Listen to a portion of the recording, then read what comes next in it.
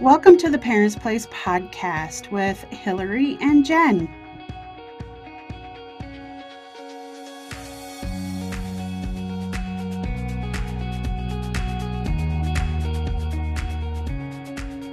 All right. Well, good morning, afternoon, whatever time it is as you're listening to our podcast. We're excited to have you guys here listening with us.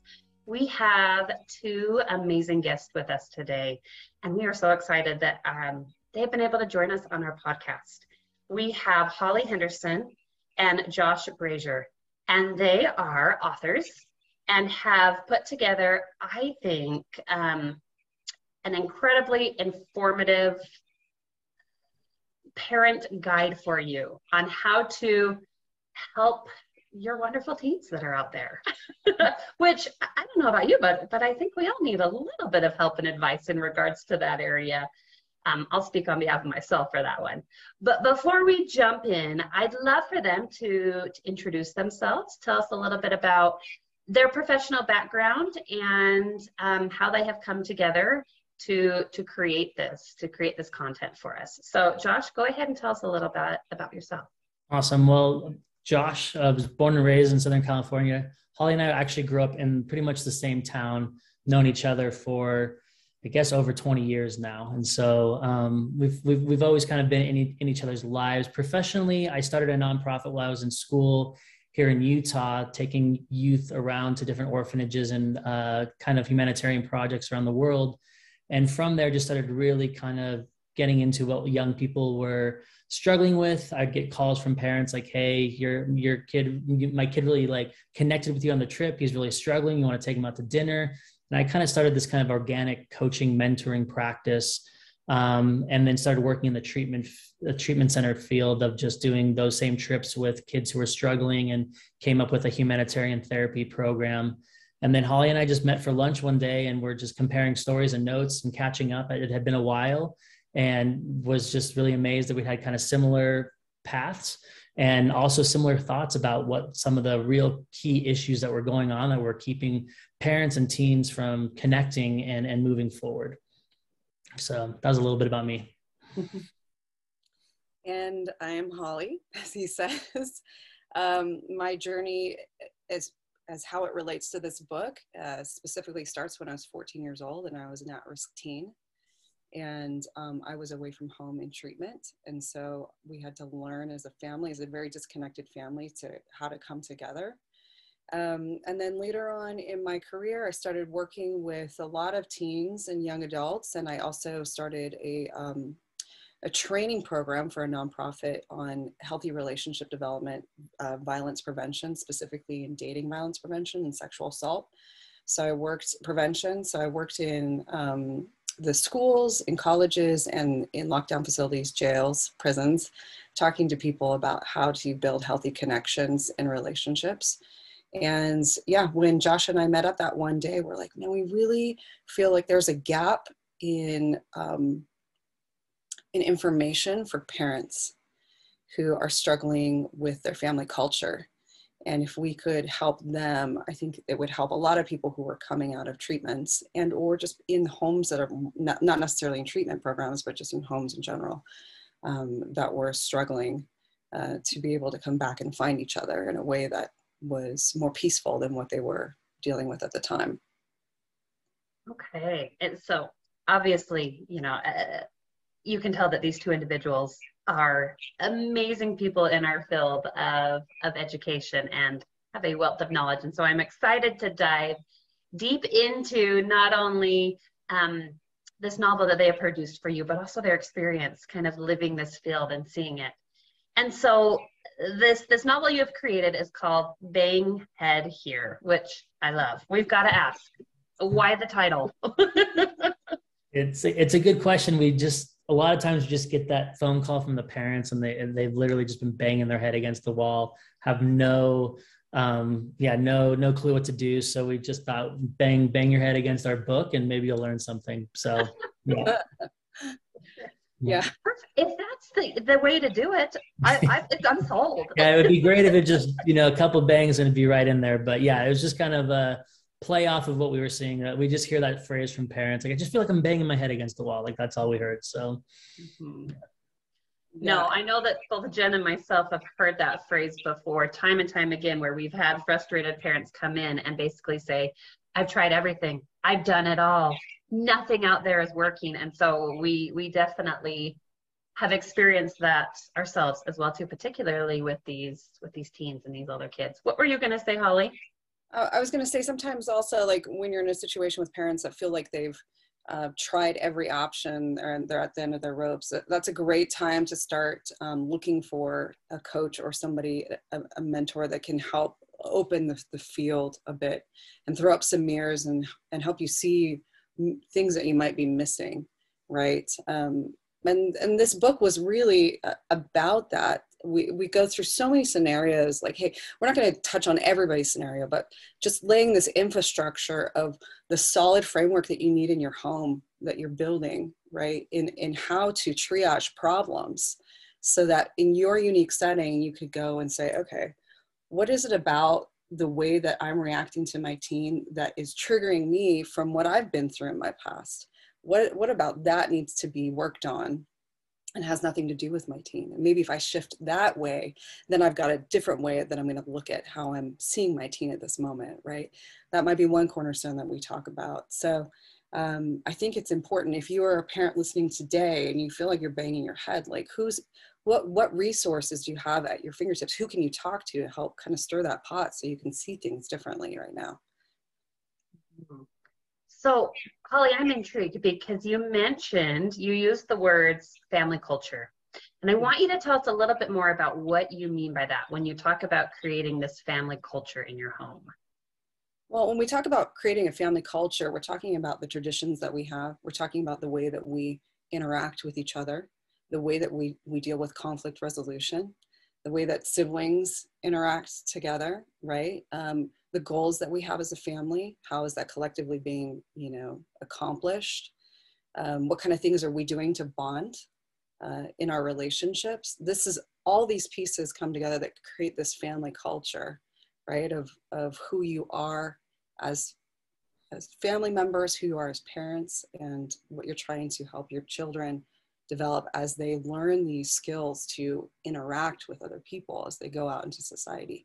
Josh, do you have anything else you want to add to that? no, I just think it is just kind of like a tapestry of things that weave together that you can very clearly see. And it's what Holly and I do a lot is we'll walk into homes and we will be able to help them understand, analyze, just see for the first time from an outside perspective what their family culture looks like and what might need to change and what is really, really good and should be amplified or invested in. But a family culture is it's a process and it's an action. It's not just something you dream about and think about. It is literally just hard work and all those different aspects that Holly just talked about. If we're not aware of all those different pieces, well, one of them is going to be worse than the other or neglected, and that might cause some problems down the road. So, and there's toxic cultures, like Josh, talk about one toxic culture, and I'm going to show you like a more healthier culture, just so people get an idea of what we're saying. A lot of things in terms of just like an ideal would be at a family table around any kind of a meal. It would be that you're checking in on the day. There's things that you know about the other person in your family that is, that hey, this was going on today. But a lot of times now what I'm seeing is I've sat down with hundreds of families at meals, and it's literally like on their phone. They don't know what's going on. They talk over each other. They cut each other off. They don't really know the ins and outs of what's going on in somebody's life. And so it's just like this awkward silence, or there's this feeling and there's this pressure for the family to be something, to have a culture, but there hasn't been like the foundation put down. And so you just sit in these homes that feel a little bit toxic because all they want this, that causes tension, that causes anxiety, and they tend to kind of react more negatively when things aren't going their way, right? And so in a simple way, that toxicity is just not not knowing what's going on in the family, being attached to phones, working all the time, and just not having the correct focus. And that just causes all these problems. So there's a family culture that I think is healthy that we've been studying. We've been studying a lot of different families actually for our third book in the series about creating a culture of connection. This particular family, one of the things that the parents really nailed home at the beginning was that siblings are your best friends. They are going to be your first allies and you need to treat them as such. So the family culture was never allowed to, you weren't allowed to talk over each other, belittle each other, physically hit each other. It was just not what they wanted to create. And within that, some of the tradition that they had is maybe at dinner time, not maybe, they did at dinner time, everybody was part of doing dishes and they put on music and they made it a dance party, right? Now, as you fast forward 20 years, you go to these people's weddings and they just love, you watch these siblings, they love to dance together. They are each other's best friends. Is this easy to accomplish all the time? No, but it was a consistent part of the family culture that they wanted to nail home about connection, how we're going to do that through small steps, right? Another thing that the family did was it was important that the children knew that mom and dad had their private time Wednesday from 3 to 5. They didn't interrupt them. Another part of the family culture that was positive for them was nobody sits down until mom sits down, right? And then mom also had to be really aware that she took a break, that she wasn't working all the time, even though she had a long list. But it just helped with the way that they all collectively helped each other in the home, right? So hopefully those two examples give you an idea of what we're talking about as far as family culture. Maybe you have some questions further about that. Doodles, actually. I'm jotting down all these things I want to know, but I'm going to let Jen. I do have this question of, so if you've been in a family dynamic that has been hard or doesn't have this family culture, and you do have these teens, how do you go about creating that family culture when teens are like, nay, I want nothing to do with this? I mean, I have a 15-year-old stepdaughter who I have tried my darndest to have dinner, like family dinner when she's over. And my husband didn't grow up with having dinner at the table. And so I've kind of had to kind of navigate that a little bit differently. But just how do you go about recommending when they've already had this kind of negative or not this family culture into having a more productive family culture? It's a beautiful question, because I think that there's a lot of people out there that feel the same way, right? Like they feel like maybe they're too far down the road. I love that it's already in your self-awareness. And I think that's like one of the most important things, is that you have it in your mind as something that you want as a goal or that you're working towards. Besides the obvious of just like taking a breath, this is going to be a process. It's not going to be an overnight thing.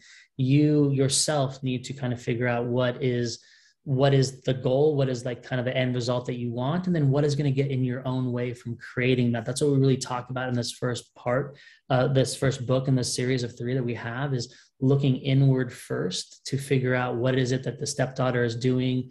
Being able to notice from a place of non-judgment and non-reaction about what is she doing around that time? What is seemingly the most important things for her? How do I take that knowledge and those insights of what I know about her to then create a plan that I can inch forward towards this goal of having family dinners? Getting your husband on board is the same thing. Like, hey, this is something that's really important to me, but what does it bring up in you to have this as a goal? And is there something that's tied to your past and your upbringing, your conditioning, that is keeping you from really investing in what this goal could create for our family culture? And so that type of process of realizing first and foremost that this is something we go inward first, and that it's going to take a little bit of time, because what I've noticed, and I think Hollie can agree as well, is that we give up very easily. And when it's frustrating, we take it personal and we personalize it, then we give up, and then we just kind of let things happen as they occur. But it's not to create that huge expectation that a goal might create of saying, I need to have family dinner by next week. It's like, that's my end goal, and I'm going to be zigzagging my way to get there, trying different things based on what I know about myself, my husband, and my daughter. And I'm just going to try to get creative. One might work. Well, I'll laugh that one off, and I'm going to try the next one.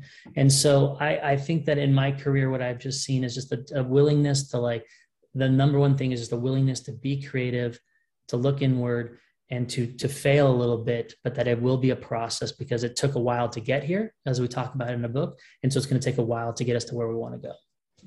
I also wanted to add in there that there's some questions you can ask in your mind when it's difficult at family dinner.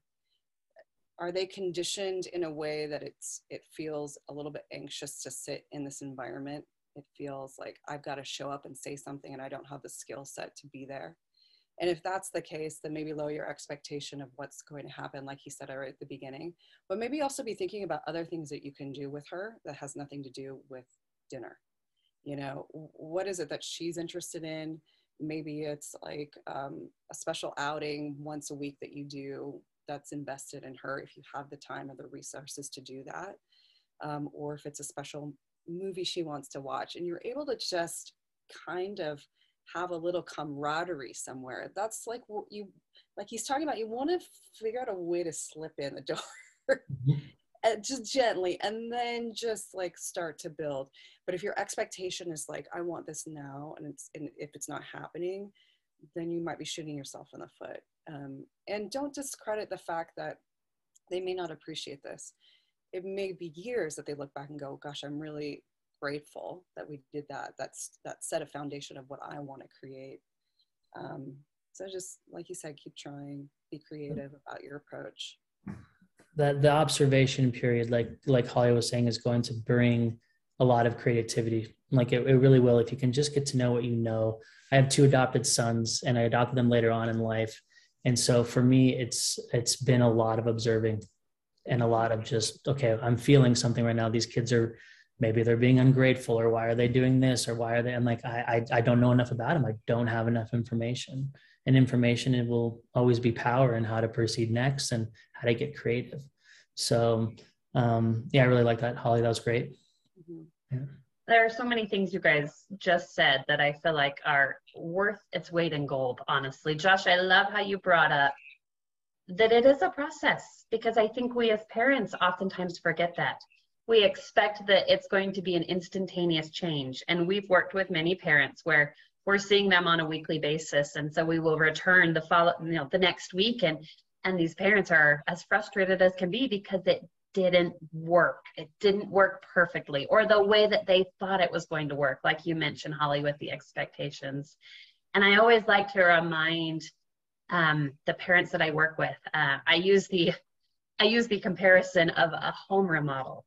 And oftentimes when we're remodeling our home and to an outside observer, we look at before and after pictures and we see the end result and it looks glorious. But if we're not an active member of that process, we don't usually get to see the process in the middle, which is when everything is all torn up, as crazy as can be. And us as parents are regretting all of our decisions right at that point.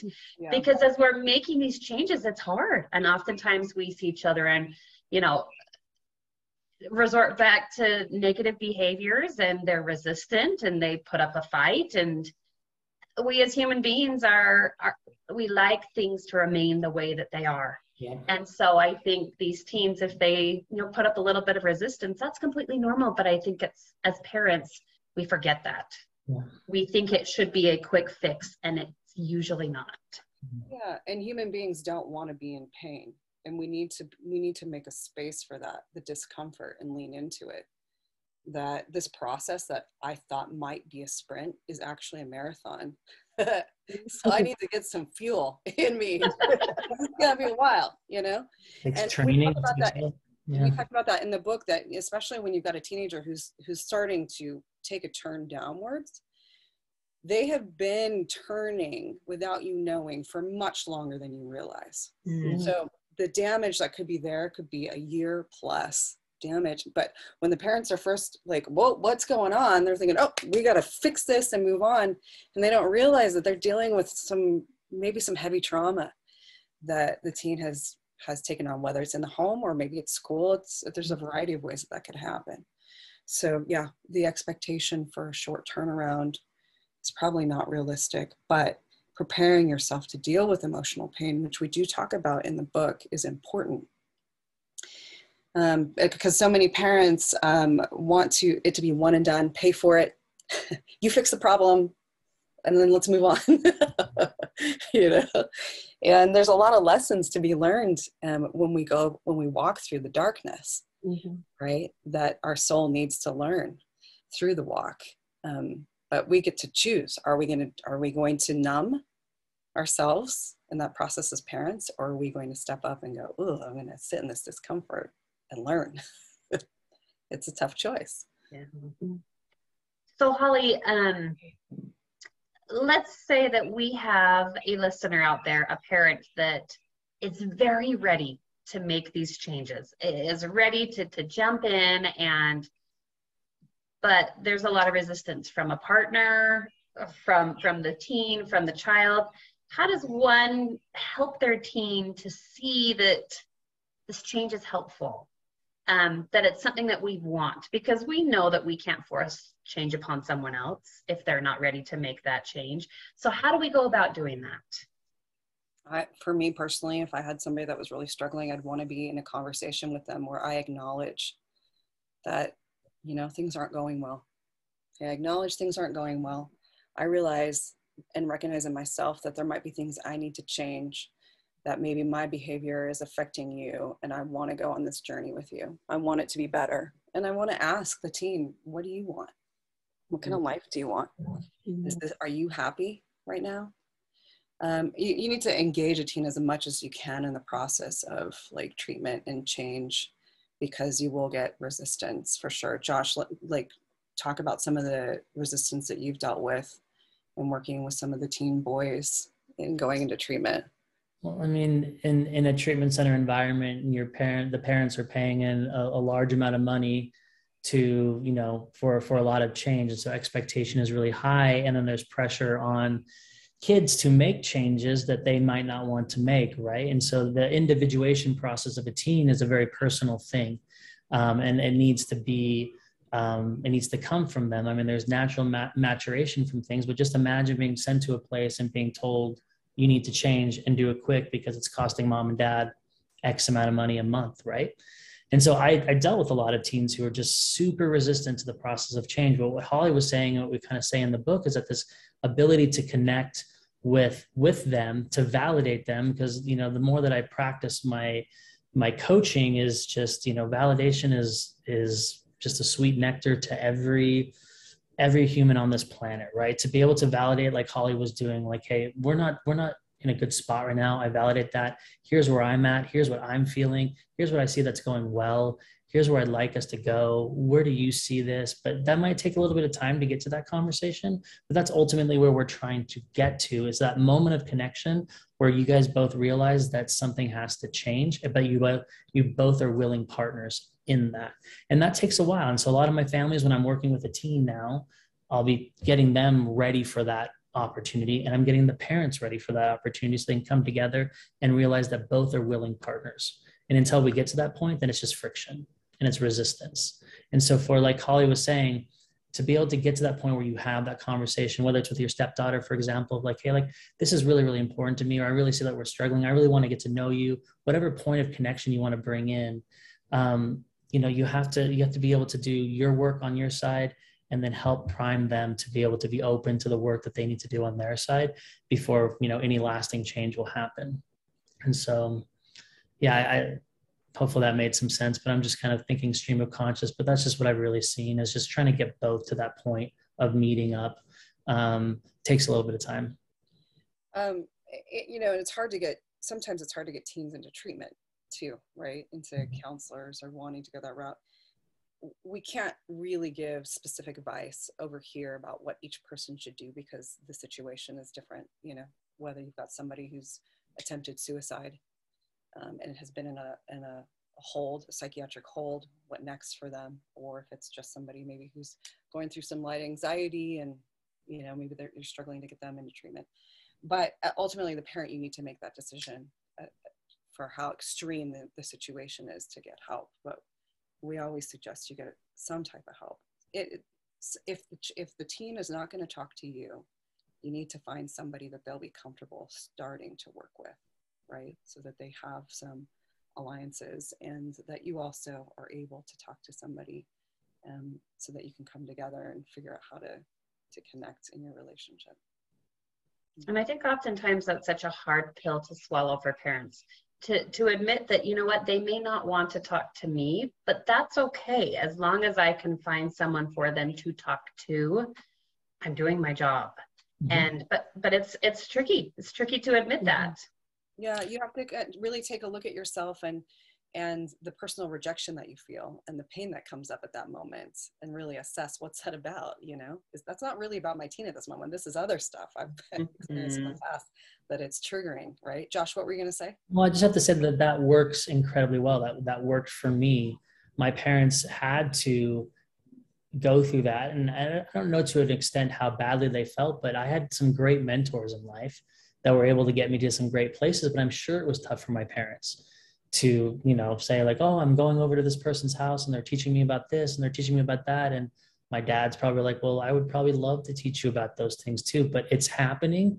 And that's the most important part, right? And that's why, the village mentality is super, super important. And a lot of times when parents call on an intake call, they're like, I'm so glad that we found you guys, because you're going to be that person, but it does hurt me that I wish it could be there. And like I was saying earlier in my answer, we're still just working as coaches to get parent and teen as close together so they can have that connection point. But it is a beautiful step forward to admit, I can't do this on my own. And so it could be an uncle, it could be an aunt, it could be some relative, it could be somebody in a ecclesiastical or a school or whatever. It doesn't have to be a paid professional, but if you know that your teen has a connection with somebody that feels strong, then help them invest in it. We say in the first chapter, I think it's the first chapter of the book, we basically tell a story that's really powerful. When I was working in a college and teaching, I had a man that was about 45 years old who was really struggling in his life. And he was talking about just wanting to be validated by his dad. And it was so overwhelming for him. And he kept saying, I'm the only one that's going to college, and none of my siblings have. And if he could just say he was proud of me, that would mean a lot. And as I started to get curious and get more information about the father, I learned that he was an abuser. He heavily abused his mother, and he saw his mother try to commit suicide in the bathtub. So this is a very traumatized young man. And at that point I said to him, so you're telling me that after all the things you've done and gone to school, all the success that you're doing, you're waiting to be told you're okay by someone who was a monster at home that beat your mother? And he paused at that moment and he realized, well, yeah, why am I looking for validation? But what that taught me is, in that moment was, wow, look at how powerful the parent bond is. That even though you may give up some of that mentoring, to another person in your community that maybe your child is bonding with, you will always be their number one, that they will want to connect with, right? So you can let some of that self-esteem settle in you, that you are very, very important to the people in your life, regardless of who they're connecting with in the community. I really like all of this discussion on connection because it is so important. I always tell families, we're hardwired for that connection. We need it. And so even though it may not be with us, connecting with positive people within that child's life is super important. A lot of times it just takes one person to connect with them, and it makes all the difference in the world. And I'd much rather have my child connecting with other positive people within my sphere of connections, that instead of them going and finding negative connections. 100%. Because they're seeking for them, they want them. And so the more positive people we can introduce them to, the better off that we are. Yeah. You got to practice some vulnerability too, in picking up the phone and saying, hey, Sarah, what do you got going on? Do you mind just taking my daughter out for a little bit? Like, she likes hanging out with you. I just think she needs a little bit of mentor time, right? Like, there are a lot of parents that struggle with that because they don't want anybody to think that there's anything wrong going on at home. They have a certain level that they want to live up to. And that's just shooting yourself in the foot. Like, extend out, like, let everybody help each other, right? That's the way to go. So for our listeners out there, you mentioned earlier, Josh, just taking those baby steps, those small steps, they're going to help to build that foundation. Mhm. Can you give us a few ideas on what those small steps might look like? Things that our parents could essentially implement or start to implement today. I might sound like a broken record with this with my clients right now, but I have noticed that there is an inability for us to really label what is going on with us. I'll get a client that'll call me and say, "I'm really pissed off." Okay, I'm glad you're feeling that. Let's dig a little bit, right? I'll get a parent that will call me and they'll say, "I'm really, really angry." Okay, we have these emotions, these really primary emotions that we feel, but we don't have the skill to be able to dig a little bit deeper to figure out what is exactly triggering that. What is it? What's attached to it? What is that really feeling? Because you might feel angry, but it could be fear. It could be loneliness. It could be something else that's actually at the bottom there. And so a skill that I would teach is just the ability to take that into your self-awareness, to say that I'm feeling something right now. That is something that it's very, very present in my life right now. And to take that breath, to take that step away, to disengage if you're involved with somebody else, and to walk away and saying, like, my number one goal right now is to figure out what this is about and how deep I can go on it, to grab a journal and to say, okay, like when my son was saying this to me, these memories were coming up, this was being triggered in me, or, I had this going on earlier in my day that I carried over into this. And then all of a sudden you have this wealth of information that allows you to react differently to a situation. And so I just feel like the number one, that baby step is to really just to learn how to truly label your emotions, because we aren't our thoughts or our emotions, right? There's just that analogy of like your emotions and your thoughts are the horse and you're the jockey. But a lot of times it's like we're just like on the horse, just being ridden around and just being raced around by everything. But you have control of those things. And the best way to control it is to learn how to label truly what's going on and then seeing what's around it. That's a small little skill. I can go into other ones. I don't know how much time we have, but that would be my one that I really try with parents to say, okay, I know you're feeling something, but we need to go deeper. Okay. Hollie, what about you? First steps for connecting with teens, is that what you're wanting to know? For these parents, what's something they could try today or this week? Something small that they could focus on. Well, I think with any of your teens, I think you want to take an assessment first, like, what do I want to create with the relationships I have, with the ones that I love? If it's somebody that is, like in your case, when you have someone that's a stepchild, that could be very difficult, right? Maybe you want connection with them. Maybe you're struggling, to get there. So I would assess, like, okay, what level am I at? Am I on a 1 to 10 with this person right now? And if I'm going to get to the next level, what do I need to understand about them? So what do I think that they're struggling with? Where are some ways that I can help them? When can I have these kind of conversations, right? Assess how much I'm actually talking to my teen. Assess how much I'm actually reprimanding my teen and trying to, like, command their life. I would take a look at that. I would also take a look at, am I treating the teenager I'm with the same I would a friend? Do I talk to him the same way, right? And assess that, right? There is something that happens between a parent that's in the 6 to 12-year-old range and a 12 to 18-year-old range in the way that they manage their relationships. They go from administrator, so I'm taking you to your lessons and your classes, I'm helping you connect with friends, I'm managing your schedule, to now 12 and beyond, still continuing to do the same thing, but they're getting a lot of pushback and resentment. So I would take a look at how much you're being an administrator and how much you're actually being a coach, because you want to become a parent coach from the age 12 to 18.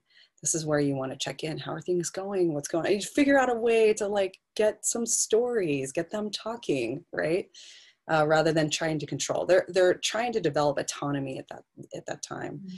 You also can take a look at what you are actively teaching your teens to do to be an adult. We are seeing a lot of problems in 20, 21-year-olds, failure to launches. that you can say, like, how am I going to prepare my teen in the next 4 or 5 years? And am I doing much? Or am I letting like the internet do it? Or are we having conversations about, oh, college and, you know, preparing for that and grades, and, or what do you want to, you know, how do you want life to look like later, or relationships or things like that. So I think those are some things that you can do. Assess first what the relationship's like. See opportunities of how you can change that relationship.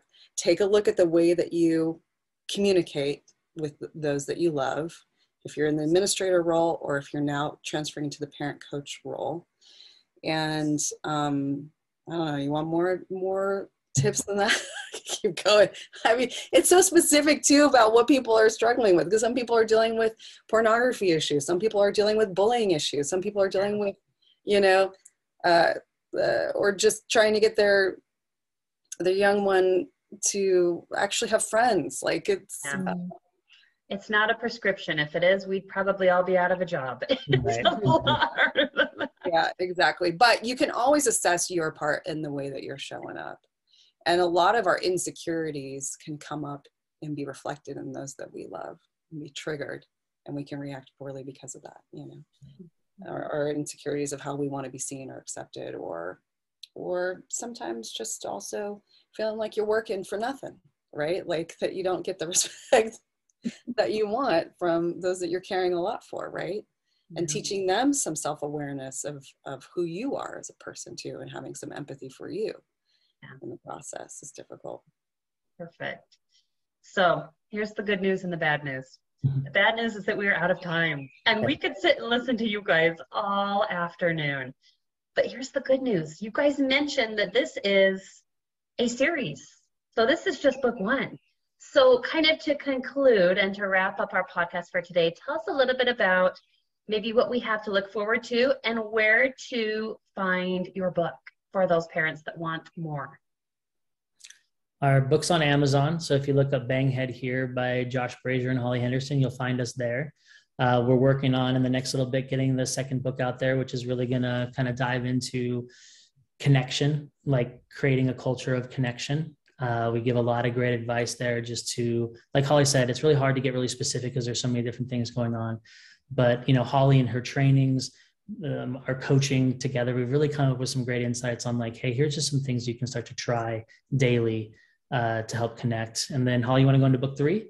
Or actually book 2 is about cracking the communication code. And so book 2 my bad, I went into 3 then, didn't I? Sorry. Yeah, so 3 is my favorite. Here I am. Hollie writes a lot of it. Yeah. We actually, this book was so heavy, we realized like parents are not going to be able to sit down and read a 300-page book. So we broke it down. First was, you take a look at you, because if we don't start with you and the way that you have been conditioned from your parents in your life and what you're bringing into your current life and how you're addressing the relationships, if we can't have you take a look at you, you're not going to be ready for book number 2, because book number 2 says, okay, now let's really take a look at the words that you're using and how you frame a sentence and how your loved one is reacting. For example,